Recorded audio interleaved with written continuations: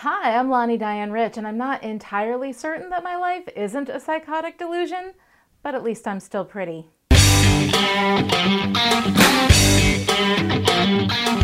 We're here today to talk about Normal Again, the 17th episode of Season 6.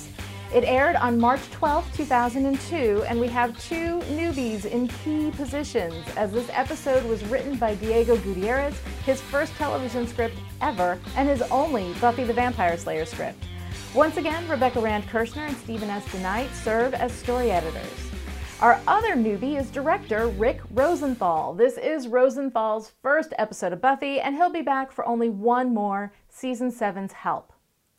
I find it interesting that as we return to form for Buffy with Normal Again, we're in the creative hands of two people who aren't part of the standard Buffy bench. Maybe it's the outside perspective that makes this episode work. Maybe it's just that we've stopped treading water and are starting to get serious about the geek trio again. I don't know, and I don't care. I'm just glad we're moving forward.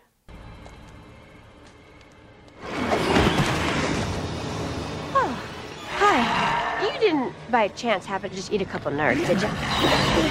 As y'all know, I'm a big fan of the Bizarro World episodes. The Zeppo, The Wish, Doppelgangland, all favorites of mine, usually because they give us a new perspective on the world, but also because, typically, they're pretty funny, and I am endlessly charmed by a good joke.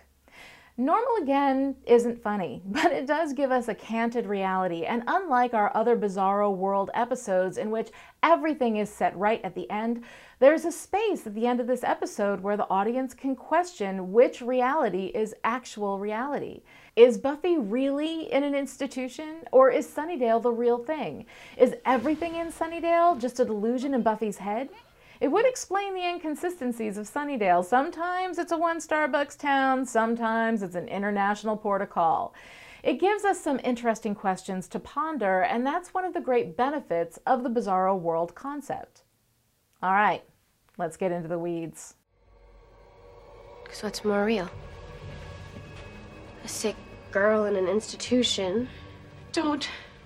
Please listen to me. Some kind of Supergirl.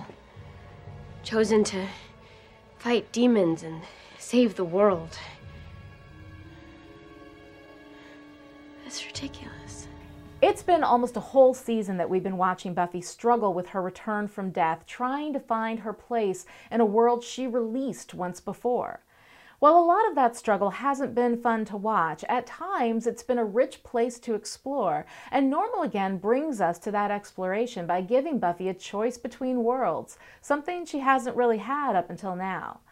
Bringing back Joyce and Hank, making Hank not a deadbeat, showing Buffy a life that makes more rational sense but isn't emotionally true, it's the classic divide between what we think rationally and what we feel and know emotionally. Buffy didn't choose to come back. She chose to die, and it was the last real choice she's made. Since she came back, she's been riding along, doing things she doesn't really want to do, working at Double Meat Palace, sleeping with Spike, even being the Slayer. And now we're seeing her with options for the first time since she's returned. We only learn who a character really is when we see them make active choices. This is why, for the writers out there, passive characters are a problem. They're not making choices. Or rather, the choice they make is not to choose, and that shows us only what a character doesn't want. And that's too vague. For the first time since being brought back by her friends, Buffy has a choice to make, and for a while, it seems like she's made it. Watching her take down her friends, one by one, and especially her attack on Dawn, is harrowing. And through it all, Buffy remains detached and cloudy, even when she's dragging her loved ones into the basement. It isn't until Joyce tells her what she needs to hear that we really see her truly wake up. I know you're afraid. I know the world feels like a hard place sometimes, but you've got people who love you. Your dad and I, we have all the faith in the world in you.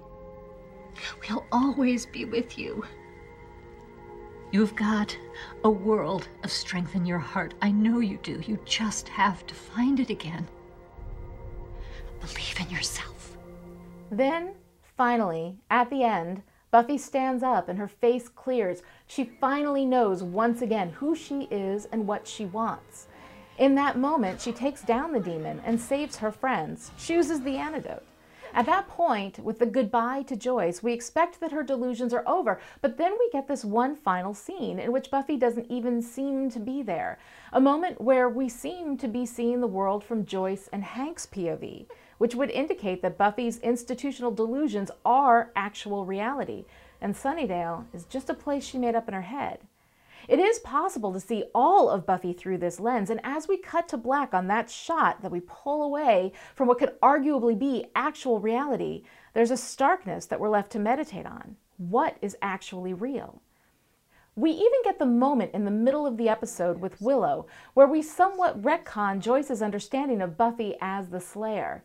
Buffy tells the story about Joyce and Hank putting her into an institution when she first started seeing vampires. She told them she was the Slayer, and they responded by putting her in an institution. This would be the point of divergence. In the Sunnydale reality, Buffy pretended to get better, left the institution, Joyce and Hank broke up, and Joyce moved them to Sunnydale. But in Sunnydale, years later, when Buffy finally tells Joyce that she's a vampire slayer, Joyce has no idea what she's talking about, and that doesn't make sense. How can the very delusion that led Joyce to institutionalize her daughter be something she could later forget? If Sunnydale is real, Joyce would have thought Buffy was delusional again. But if Sunnydale wasn't real, Buffy's version of Joyce might just forget the institution. In the institution reality, we even explain Buffy's death, her time in heaven where she was loved and cared for, as an awakening. That kind of makes rational sense as well. So, at the end of this episode, are we really sure that Sunnydale isn't just Buffy's delusion? We're not, and it's kind of unsettling. I come down on the side that Sunnydale is actual reality, though. In the end, vampires and demons are more believable than Hank Summers not being a total douchebag. You're not drawn to the dark like I thought. You're addicted to the misery. That's why you won't tell your pals about us. Might actually have to be happy if you did. They'd either understand and help you, God forbid, or drive you out, or you could finally be at peace in the dark with me. In this episode, Spike's hurt at Buffy's rejection is palpable, and he's struggling to find his place in Buffy's reality. He's still part of the team, helping out when they need someone strong to overpower the Glargical Gashmanik. But what he really wants is for the truth to come out, for Buffy to tell everyone about their relationship, believing that her refusal to be happy with him is what broke them up. So we see that Buffy's not the only one suffering under a delusion in this episode. His desperation is humming on a low frequency, but it's there, and a desperate Spike can only become a very dangerous Spike. For now, though, he still sees himself as the emissary of truth, but his truth and actual truth are starting to diverge. He no longer has the benefit of seeing reality as it is, and now, instead, he's seeing it as he wants it, finding explanations for Buffy's rejection of him that touch on every possibility except the real one, that she doesn't love him, that she doesn't want him, that he's not good for her. He's fighting for her to embrace the darkness, but as we see in the final moments in the basement where she saves her friends, she is walking slowly and with determination toward the light.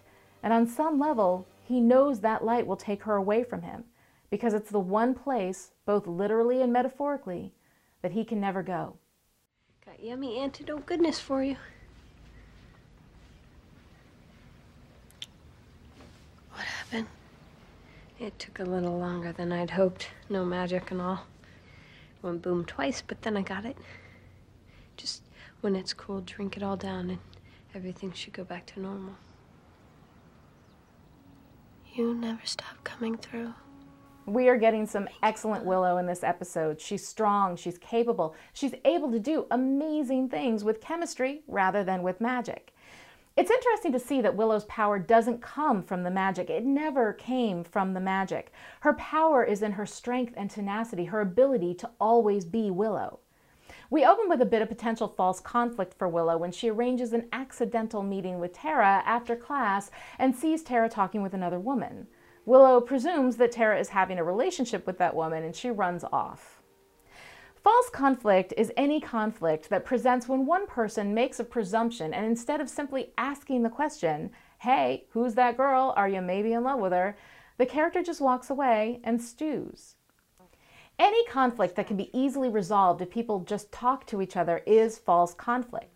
We actually play it pretty well here, though. Instead of creating tension between Willow and Tara, Willow goes home and tells Buffy that she knows she might be wrong, but she's just scared. Because this conflict becomes internal, because Willow isn't mad at Tara, it actually works to speak to Willow's incredible vulnerability when it comes to the relationship with Tara. And it speaks to Willow's self-knowledge and her connection with actual reality. She knows she's afraid, and she knows she's making up a story. So even in weakness, we see strength from Willow, and what could have been a bad external conflict beat turns into a nice character beat for her. Throughout this episode, Willow is strong and capable, her power undiminished by her refusal to use magic. She's the one who comes through with the miracle cure. She's the one who can fix what's wrong. We also get some fantastic Tara here. Finally, Tara is the one person who hasn't been damseled in the climax. Instead, she saves the day. She comes in, goes into the basement, uses magic to release everyone from their bonds, and the gang fights back against the demon trying to kill them. It's a quick moment and one that is easy to forget or miss, but Tara taking action and saving the day is one of my favorite moments in all of Buffy. I wish we had more of these, but I'll take what I can get. I don't know how stuff got so mixed up. I blew it. No. Oh, maybe it wasn't the best time to break up with her, but... No, it wasn't about breaking up. I love her, and God, I miss her so much. So, you left her at the altar, but you still want to date? Xander's return after the events of Hell's Bells is a minor note in this story, but a good one. The idea that he still wants to date Anya after leaving her at the altar shows him jumping into the delusional pool along with Spike and Buffy. Come on in, Xander. The water's not fine, but we're going to pretend that it is. Outside of that, what we see from Xander in this episode is mostly comic relief. He's the goofy guy who can't say Glargical Gashmanik. He gets knocked down by the demon, he makes with the Xandery quips and the pratfalls, and God help me, even in this sad, tragic struggle for Buffy when she suddenly hits him in the face with a frying pan, I'll admit it, I laughed. I mean, Xander kind of has that coming. Maybe not in this context, but he has it coming. I'm not even there, am I? What? I said it a second ago. You don't have a sister. It's your ideal reality, and I'm not even a part of it. We get some good Dawn in this episode and some pissy Dawn, but overall, I think her hurt that she's not included in Buffy's alternate reality is a good note, even if I wish we'd seen it expressed in a different way from her standard passive-aggressive snideness. Aside from the one bad moment where she's packing up to go over to Janice's, we mostly are getting our newly evolved Dawn, and I like her. There is a bit of strangeness here, though. When Buffy and Dawn are talking in her room, Buffy talks about how they have to try harder, how they have to deal with Dawn's faltering grades and her stealing, and making Willow do her chores. Look, I know there's a rule of three in these things. We have grades and stealing, which are important and which we've already seen being a problem, but slacking on chores? That's the next thing we're going to? Not the pissy passive-aggressive bullshit? Still, when Buffy goes for Dawn and things get serious, the heartbreak of seeing Buffy trying to hurt Dawn is devastating. Dawn starts by making a case for their reality, but then, when Buffy gets a hold of her and she's really scared, she promises she'll be good, as though Buffy is coming after her in punishment rather than delusion. It comes and goes in a flash, and it might not even be intentional because it's not a thread we really play with, but it speaks to Dawn's essential concerns about her own worth, and that's a crunchy space for her. Buffy used to create these grand villains to battle against. And now what is it? Just ordinary students you went to high school with. No gods or monsters. Just three pathetic little men who like playing with toys. After a few episodes of hiding underground, we see our geek trio, Big, Kinda Bad, returning in what essentially comes down to a cameo appearance. Andrew summons the Glargical Gashmanik that creates the delusions for Buffy, and we visit with them momentarily to see that Jonathan is finding himself even more on the outs with the other guys. But aside from setting off the chaos, they're not really a presence in this episode. This is episode 18, and we're bearing down on the final movements of the Geek Trio's reign of whatever through Sunnydale. But as arch nemesises, they're kind of weak. The demon releases a chaos that may or may not have been the intent. We don't know what Andrew's plan is with this thing. Does he know that the demon will set off this particular delusion with Buffy? Was that the plan? And if so, how was that supposed to help? Just keep her distracted? And when you summon a demon on your lawn, how do you control for it not coming in and stabbing you with its little bone spur of hallucination? At this point, I want the Geek Trio to be more dangerous, more wily, more desperate. I want to feel them as a real threat, and I haven't, not since Dead Things. They seem actually less dangerous now than they were then, and while I don't think it hurts this particular episode, it's not a strong move for the overall season arc. We lose our big picture vision a bit in this episode, but at least they're back and making some trouble. I kind of missed them. She's having the Wiggins, is she? Thinks none of us are real. Bloody self-centered, if you ask me. Normal Again is an atypical Bizarro World episode. It's emotionally complicated and not played for laughs at all, but it sets us forward on our path toward the end of the season. Buffy's choice in this episode, an evolution which she started when she broke up with Spike and moved literally and metaphorically toward the light, puts her and this season arc on more certain footing than either have had for a while.